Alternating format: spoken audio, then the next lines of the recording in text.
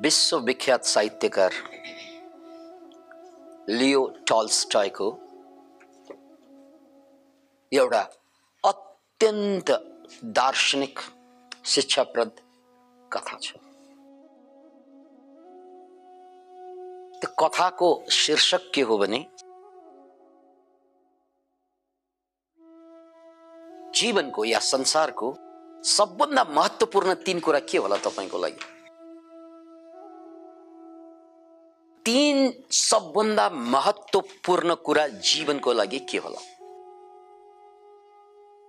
फेरि सोच्नुस्, किनकि हरेक मान्छेले मेरो जीवनमा सबभन्दा महत्त्वपूर्ण कुरा यो हो त्यो हो भनेर ठानेको हुन्छ र त्यो कुरा गलत भयो भने पूरा जिन्दगीको समीकरण बर्बाद हुन्छ। हरेक मान्छेको दिमागमा सबभन्दा ठुलो कुरा के होला भनेर ठम्याइ हुन्छ। त्यो ठम्याइ ठीक भयो भने जिन्दगी आबाद हुन्छ। त्यो ठम्याइ यदि गलत भयो भने सिङ्गो जीवन मात्रै बर्बाद हुँदैन, त्यो बर्बादीको चरण, त्यो बर्बादीको परिपाटी आफ्ना छोराछोरीलाई विरासतमा छोडेर जान्छन् मान्छेहरू। त्यसकारण आफू मात्र बर्बाद किन हुन्छन् र मान्छेहरू? कि जेनेटिकल कोडबाट आफ्नो यो गलत अवधारणा आफ्ना छोराछोरीलाई सारेर जान्छन् र पुस्तौं पुस्ता दुखी, पीडित, रोगी भएर बाँच्न बाध्य हुन्छ मान्छे। त्यसकारण यहाँ टोल्स्टॉयको यो कथाको सन्देश बहुत महत्त्वपूर्ण छ कि जीवनका सबभन्दा महत्त्वपूर्ण 3 कुरा। 3 कुरामा तपाईको जीवनमा सबभन्दा महत्त्वपूर्ण मान्छे के हो? हरेक मान्छेले त्यो ठम्याएको हुन्छ, मेरो जीवनमा सबभन्दा महत्त्वपूर्ण को हो? प्रेम गरिरहेको भए तिमी हो भन्छ।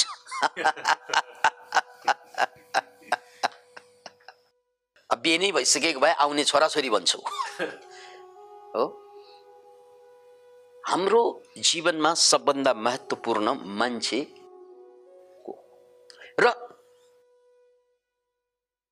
सामान्यतया हाम्रो कालखण्ड भूतकाल, भविष्यकाल र वर्तमान, कुन कालखण्ड सबभन्दा महत्त्वपूर्ण हुन्छ? कुन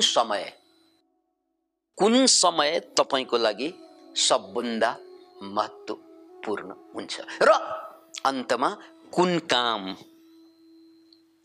काम तपाईको लागि सबभन्दा महत्त्वपूर्ण हुन्छ जीवनमा?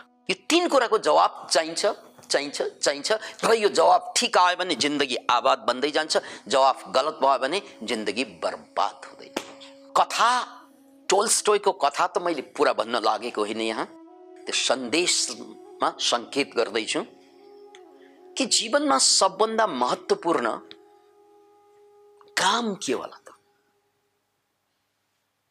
टोल्स्टॉयले यसरी कथा बुन्नुभयो। त्यहाँ कोही मान्छेले राजनीतिलाई महत्त्वपूर्ण काम भन्लान्, कोही मान्छेले पैसा कमाउनुलाई, कोही मान्छेले समाज सुधार गर्नको लागि, कोही मान्छेले ध्यान ज्ञान प्राप्त गर्ने काम सबभन्दा महत्त्वपूर्ण भन्छन्। तर टोल्स्टॉयको कथामा घुमाइ फिराइ यसरी निष्कर्ष निकालिदियो, त्यो अद्भुत छ। सबभन्दा महत्त्वपूर्ण काम हामीले जुन यो सोचेका छ नि, यो धर्म, कर्म, राजनीति, ज्ञान, विज्ञान प्राप्त गर्ने तरिका आदि इत्यादि, त्यो कुनै पनि कुरालाई महत्त्वपूर्ण मानिएन। Can you imagine? अब के होला त भाइ?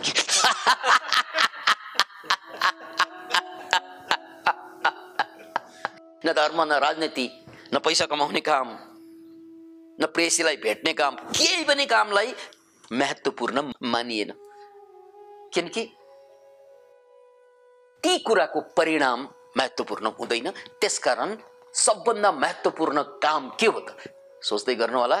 बडो सिम्पली कथा यसरी बुन्दै बुन्दै एकजना पात्र त्यो पोइन्टमा पुग्छ कि उनको अवधारणा, पुरानो अवधारणा ध्वस्त हुँदै जान्छ।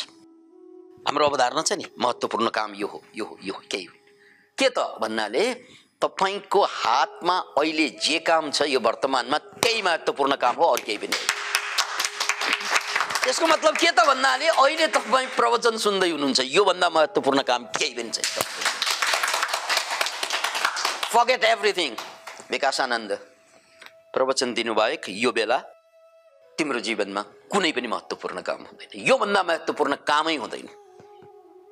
किनभने अहिले जे भइरहेको छ यो कुरालाई मैले न्याय गर्न सकिनँ भने, सुन्दा सुन्नुलाई न्याय गर्न सकिनँ भने, भन्दा भन्नुलाई न्याय गर्न सकिनँ भने पछि पनि मैले यही कुरा गर्छु कि यहाँ म बोलिरहेको हुन्छु, तपाईँ त्यहाँ सुनिरहनु भएको हुन्छ, अनि सुन्नुमा न्याय भएन भनेको मतलब सुन्नु बाहेक अरू केही गरियो भने त्यो अन्याय हुन्छ। विकासानन्दले बोल्नु बाहेक अरू केही गरियो भने अन्याय हुन्छ। त्यसको क्वालिटी आउँदैन, क्वान्टिटी जरुर आउला तर क्वालिटी आउँदैन। अनि त्यसपछि प्रवचन त कतिसम्म गरिएला र 2 घण्टा, प्रवचन कति सुनिएला र 2 घण्टा। त्यसपछि त अर्को काममा जम्प गर्नुपर्छ। त्यो अर्को काममा मेरो लागि अर्को काममा जम्प गर्दा त्यो कामभन्दा महत्त्वपूर्ण काम अब प्रवचन होइन।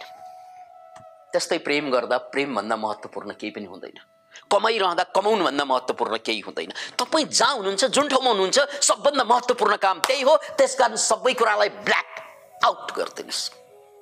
That's the way, black out गरिदिनु। जब तपाईँ प्रेसीलाई भेट्नुहुन्छ अरू सबै ब्ल्याक आउट, वाओ, अनि हेर्नुहोस् त चमत्कार प्रेसीको प्रेमीको। जब तपाईँ कर्ममा लाग्नुहुन्छ, खटिनुहुन्छ, अरू सबै ब्ल्याक आउट गरिदिनु, अनि हेर्नुहोस् त त्यो कामको चमक, त्यो कामको पावर। त्यसकारण जीवनमा सबभन्दा महत्त्वपूर्ण काम भनेको एउटा हुँदैन। जुन बेला जे गरिरहेको छ त्योभन्दा महत्त्वपूर्ण अरू केही हुँदैन। त्योभन्दा महत्त्वपूर्ण कुरा केही छ भने, केही रह्यो भने गरिरहेको काममाथि मैले न्याय गर्न सक्दैन। त्यो न्याय नगरेपछि न त्यो कामबाट मैले सिक्न सक्छु, न त्यो कामको क्वालिटी बढाउन सक्छु। अधिकांश दुनियाँका मान्छेहरू किन पुड्को हुन्छन् साइकोलोजिकल्ली? किन भन्नाले ऊ एउटा प्रेसीलाई भेटिरहँदा अर्कै प्रेसीको याद गर्न बेर छैन। बेबिचारी ऊ कमाइरहँदा आराम गर्ने सोचिरहेको हुन्छ, ऊ आराम गर्दा कमाउन सोचिरहेको हुन्छ। आराम गर्दा आराम बाहेक तपाईँको लागि महत्त्वपूर्ण काम केही हुँदैन मित्र। यसरी सोच्यौँ हामीले कहिले? यसरी सोच्यौँ। यही हो बाँच्ने कला र विज्ञान पनि। जुन बेला जे गरिन्छ त्योभन्दा महत्त्वपूर्ण कुरा तपाईँको लाइफमा केही हुँदैन। त्यसकारण मैले शब्द प्रयोग गरेँ ब्ल्याक आउट। ब्ल्याक आउट भनेको जब पुरा सहरको बत्ती निभाइदिन्छौँ नि त्यसलाई ब्ल्याक आउट भनिन्छ, राइट? सो ब्ल्याक आउट, यो घडी बाहेक, यो क्षण बाहेक, यो पल बाहेक अरू केही चाहिँदैन मलाई। त्यो जीवनमा कहिलेकाहीँ भन्छौँ हामीहरू, प्रेममा भन्छौँ। जब कसैसँग प्रेमको आलिङ्गनमा कसिएको हुन्छ, अहिले यो समय नबितिदिए हुन्थ्यो, अर्को काम नआइदिए हुन्थ्यो, अझ यही जीवनको अन्तिम घडी भइदिए हुन्थ्यो भन्ने लाग्छ। किनकि जीवनको सबभन्दा सार जे गरिरहेको कामबाट निस्कन्छ। त्यसकारण हातको एउटा चरा हाँगाका 2वटा चरा भन्दा महान हुन्छ। हातमा परेको एउटा चरा हाँगामा बसेका 2वटा चरा भन्दा महान हुन्छन्। किनकि हाँगामा बसेका 2वटा चरा मेरो हातमा छैन, केही पनि गर्न सकिँदैन। तर मेरो हातमा भएको चरालाई के पनि गर्न सक्छ। त्यसकारण मेरो त एउटा मात्रै चरा, त्यहाँ 2वटा भनेर यता हेऱ्यो भने यताको उड्न थाल्छ। एउटा मात्रै छ, यसरी पीडित भएर उता 2वटा छ। जब तपाईँको ध्यान भङ्ग हुन्छ, ध्यान भङ्ग भनिन्छ त्यसलाई। ध्यान भनेको केन्द्रित हुनु। जब भङ्ग हुन्छ अनि चरा दङ्ग भएर उडेर जान्छ। यो कुरोलाई डिपमा बुझाउनको लागि सिंहासन बत्तीसी र विक्रमादित्यको कथा बहुत काम लाग्छ। त्यही कुरा बुझाउनलाई रचिएको कथा। त्यो कथाको छोटकरी अंश मात्रै प्रस्तुत गर्छु, किनकि एउटा कथाबाट अर्को कथा एपिसोडको रूपमा आइरहेको छ। एउटै कथा सकेको छैन, अर्को कथा सुरु भयो।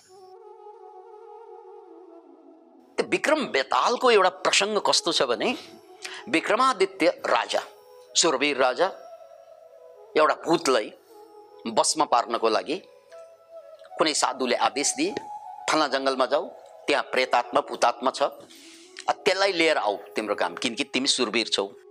विक्रम पुग्छन्, भूतलाई समाउँछन्, च्यापचुप समातेर आफ्नो पराक्रमले बोक्छ, च्याप्प समाउँछ अनि आफ्नो गन्तव्यमा लग्न खोज्छ। गन्तव्य लामो हुन्छ, त्यही बीचमा भूतले के भन्छ, विक्रम तिमी सुरवीर छौ, यसमा शंका छैन। अब तिमीले मलाई समातिहाल्यौ, अब तिम्रो गन्तव्यमा पुर्याइहाल्छौ, तर मेरो एउटा शर्त छ। यो सारै बाटो लामो भएको कारणले गर्दा म तिमीलाई कथा सुनाउँछु। तिमीलाई म कथा सुनाउँछु, त्यो कथा सुनाउँदै जाँदा तिमी बोल्न पाइँदैनौ, तिमी बोल्न पाइँदैनौ। यदि तिमी बोल्यौ भने मेरो पावर बढ्छ र म उडेर जान्छु। तिमी बोल्यौ भने तिमीले यसरी मलाई च्याप्नै सक्दैन, मेरो पावर बढ्छ र म उडेर जान्छु। म कथा सुनाउँछु। कथा सुनाउँदै जान्छु। कसले? भूतले। अनि कथा यस्तो कथा, यो कथाको बारेमा अहिले म भन्दैन, पछि कुनै प्रसङ्गमा भनौँला। कथा यस्तो बुन्दै जान्छ अनि लास्टमा गएर तिम्रो विचारमा विक्रम यो हो कि त्यो होला यो भनेर प्रश्न गर्छ। त्यसपछि विक्रमलाई त ठ्याक्कै बुद्धिमान राजा जवाफ आइहाल्छ, यो हो हजुर भन्छ, फेर जान्छ। किनकि उसलाई बोल्न पाइँदैन भन्ने शर्त उसले बिर्सिसकेको हुन्छ। अनि ऊ फेरि भूत कहाँ फर्कनु पर्छ। यो कथाको सार के हो त भने तपाईले त्यो भूतलाई समाउन आउनु भएको, कथा सुन्न आएको होइन क्या। यसरी त पत्नी हाम्रो हातबाट फुट्किएको, पति हाम्रो हातबाट फुट्किएको, छोराछोरी हाम्रो हातबाट फुट्किएको। Can you imagine it? किनकि हामी एउटा गर्न आएको मान्छे अर्कोमा ध्यान दिन साथ नै तपाईसँग न पत्नी रहन्छ, पत्नीको चाहिँ पुतला मात्रै रहन्छ, मन कता कता हुन्छ। पतिको पुतला मात्रै रहन्छ, मन कता कता हुन्छ। त्यसकारण जिन्दगीमा सबभन्दा दरिद्र मान्छे त्यो हो। सबभन्दा दरिद्र मान्छे को जसले भएको चिजलाई उपयोग गर्न सक्दैन, त्यो भन्दा दरिद्र मान्छे धरतीमा कोही छैन। अब भएको चिज युज गरेन भने भोलि यो फालिन्छ, अर्को आउँछ, त्यो पनि उसले प्रयोग गर्न सक्दैन, त्यो फाल्छ, फेरि अर्को खोज्छ। उसको जीवन खोज मात्रै हुन्छ, मोज हुँदैन। खोज्दै खोज्दै उसले सबै पाउँछ, पाएका कुनै पनि कुरा उसको लागि काम लाग्दैन। त्यसकारण भएको कुरामाथि कृतज्ञ हुन सिक्नु नै सबभन्दा ठुलो जीवनको राज हो, रहस्य हो, सुखको। जे छ, जे गरिरहेको छ त्यसमा रमाउन सक्नु, जे पायो त्यसमा धन्य हुन सक्नु। Can you imagine? त्यसैले यो विक्रमको कथाको सन्देशबाट बुझ्नुपर्छ कि मैले जे काम गरिरहेको छु त्यो काम गरिरहँदा उसले भूत समात्ने काम गरिरहेको थियो, भूतलाई लग्दै थियो र बीचमा कथा सुनेर जवाफ दिन थाल्दा गयो। त्यसकारण टोल्स्टोयको यो सन्देश फेरि पनि बुझ्नुस्, सबभन्दा जीवनमा महत्त्वपूर्ण काम भनेको तपाईले जे गरिरहनुहुन्छ त्यही हो। जस्तै तपाईँ टोयलेटमा बस्दा सबभन्दा जीवनमा महत्त्वपूर्ण काम हो राजकाज चलाउनु, होइन आची गर्नु। ल नगरिकन हेर्नुहोस् त, अनि थाहा हुन्छ। आची निस्किएन भने जिन्दगी निस्कन्छ। किन इमेजिन? आची गर्ने बेलामा आची निस्किएन भने, पिसाब गरिरहेको बेलामा पिसाब निस्किएन भने अनुभव होला नि, कतै कता कहिले काहीँ पिसाब गरिरहेको मान्छे आयो भने डर लाग्छ, अनि त्यसपछि पिसाब गर्न बल लगाइन्छ, आउँदै आउँदैन। एउटा विचार जाबोले पिसाबलाई टक्क रोकिदिन्छ। किन इमेजिन? पिसाब गर्ने बेलामा पिसाब गर्नुभन्दा महत्त्वपूर्ण कुरा के होला ल भन्नुहोस् त? अरू त छोड, न राजनीति, न धर्म, न ज्ञान, न विज्ञान, मैले जे गरिरहेको छु त्योभन्दा महत्त्वपूर्ण काम केही हुनै सक्दैन। जे गरियो त्यसका जे गरियो तन्मयताका साथ गर्नु जिन्दगीको रहस्य त्यसैले खोज्छ। जिन्दगीको आनन्द त्यही बिन्दुमा भेटाइन्छ, जहाँ जुन बेला जे गरिरहेका छौ त्यसलाई पूर्ण न्याय गर। फर्स्ट जीवनमा सबभन्दा महत्त्वपूर्ण काम हो यो। अनि जीवनमा सबभन्दा महत्त्वपूर्ण समय के त? समय के त? पछि म यो बनाउँछु, त्यो बनाउँछु, मेरो भविष्य यो होला भन्ने धेरैको आशा हुन्छ नि। कोरोनाले च्याप समातेर पनि त्यो भविष्य भस्म। किन इमेजिन? तपाईलाई ग्यारेन्टी छ अगाडि तपाईँ कति मिनेट बाँच्नुहुन्छ भन्ने पनि ग्यारेन्टी हुँदैन। कुन बेला कहाँ को मान्छे जान्छ थाहा नै हुँदैन। त्यसकारण फ्युचर महत्त्वपूर्ण हुँदैन भन्छ। अनि पास्ट गइसकेकोले म यस्तो थिएँ उस्तो थिएँ त्यसले केही लछारपाटो लाउँदैन। त्यसकारण जीवनमा सबभन्दा महत्त्वपूर्ण समय भनेको के हो? अहिले। कहिले? अहिले। विकासानन्द प्रवचन सुनाउँदैछन्, हजुरहरू सुन्दै हुनुहुन्छ। योभन्दा महत्त्वपूर्ण समय यो बेला अरू केही हुँदैन। यो बेला अरू केही हुँदैन। यहाँबाट तपाईँ आफ्नो पेसामा लाग्न साथ त्योभन्दा महत्त्वपूर्ण समय तपाईँलाई अरू केही पनि रहँदैन।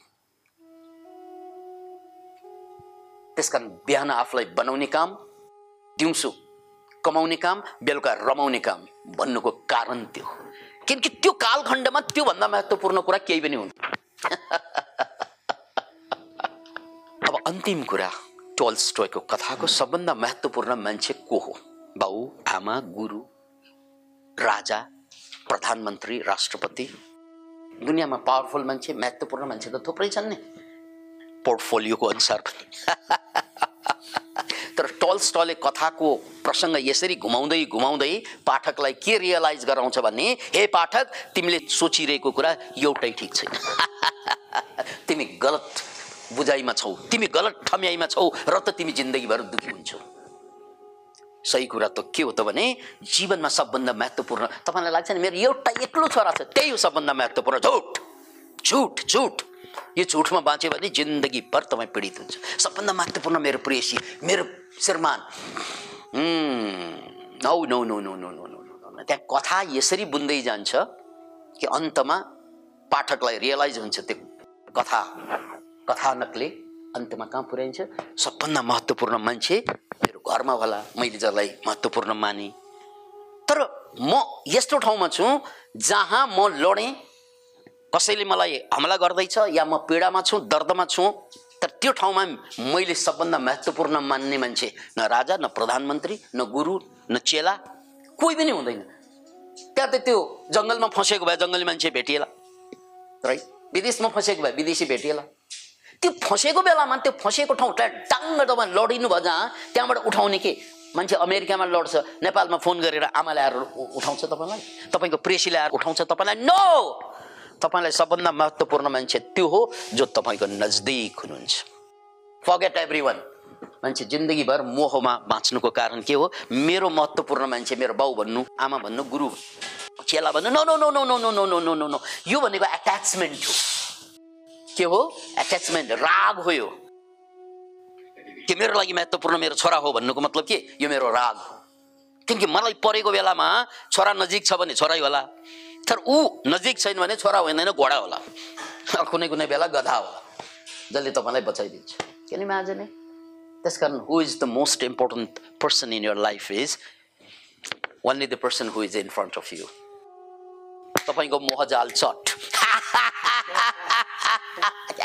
आमाको तारिफ गर्दै गर्दै जिन्दगी बिताएकाहरू, बाउको तारिफ गर्दै गर्दै बिताएकाहरू, प्रेसी र प्रेमिकाको बखान गर्दै जिन्दगी बर्बाद पारेकाहरू, छोराछोरीमा एट्याच हुँदै जिन्दगी सिद्ध्याएकाहरू, बुझ्नुहोस्, nobody is important in your life rather than the person who are in front of you.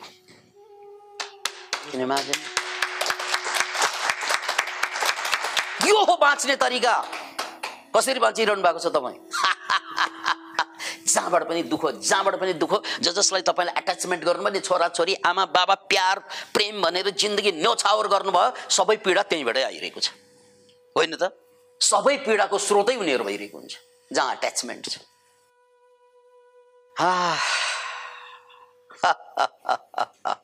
त्यसकारण तपाईँको लाइफमा सबभन्दा महत्त्वपूर्ण मान्छे त्यो हो। यसको मतलब पत्नी होइन, पति होइन, छोराछोरी होइन भनेको पनि होइन। फेरि यहाँ अगाडि छ भने हो, छैन भने जो अगाडि छ त्यही हो। Can you imagine? अगाडि छ भने जो अगाडि छ। किनकि तपाईँलाई यो बेला बचाउने मान्छे, यो बेला जगाउने मान्छे, यो बेला तपाईँलाई काम लाग्ने मान्छे को त भन्नाले only yourself and the people who are in front of you, right? अब अन्तमा हामी सङ्गम शरणम गच्छामीमा छौँ। बुद्धको त्यो वचनलाई म जोड्न खोज्दैछु। किनकि यो मनलाई कुनै साथी चाहिँदैन,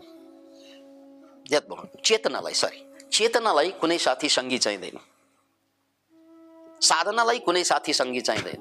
तर यो शरीरलाई अर्को साथी भएन भने यसलाई परेको बेलामा, लडेको बेलामा उठाउने को ढलेको बेलामा उठाउनेको, किनकि हिँड्दा हिँड्दै थकित हुन्छौँ, गलित हुन्छ मन तन र ढल्छ, त्यो बेला उठाउने त मान्छे चाहियो नि, सघाउने मान्छे त चाहियो नि, जगाउने मान्छे त चाहियो नि। त्यसकारण हामीसँग मन पनि छ, हामीसँग आत्मा पनि छ, हामीसँग शरीर पनि छ। यो शरीरको लागि सङ्घको आवश्यकता पर्छ। के पर्छ? सङ्घको। सङ्घ भनेको समूह चाहिँ होइन, फेरि यहाँ बडो बुझ्नै पर्ने कुरा छ। सङ्घ भनेको समूह र सङ्घ एउटै होइन हो। सङ्घमा पनि ग्रुप हुन्छ, समूहमा पनि ग्रुप हुन्छ, त्यसकारण बाहिरबाट हेर्दा सङ्घ र समूह एउटै लाग्छ। तर बुद्धले भन्नुभएको सङ्घ बाहिरबाट मात्रै सँगसँगै, भित्रबाट एक्लै। Can you imagine it? यो कुरा पनि बुझ्नुहोस्, किनकि हामी समूहमा बस्यो भने एकले अर्कोलाई डिस्टर्ब गरेर बस्दिन्छौँ, हो होइन भन्नुहोस् त? समूहमा त त्यही हुन्छ नि, उसले उसलाई डिस्टर्ब गरेर बस्दिन्छौँ। तर यहाँ सङ्घ भनेको भिडमा छौँ तर कसैलाई डिस्टर्ब गरेको छैन भने त्यसलाई सङ्घ भनिन्छ।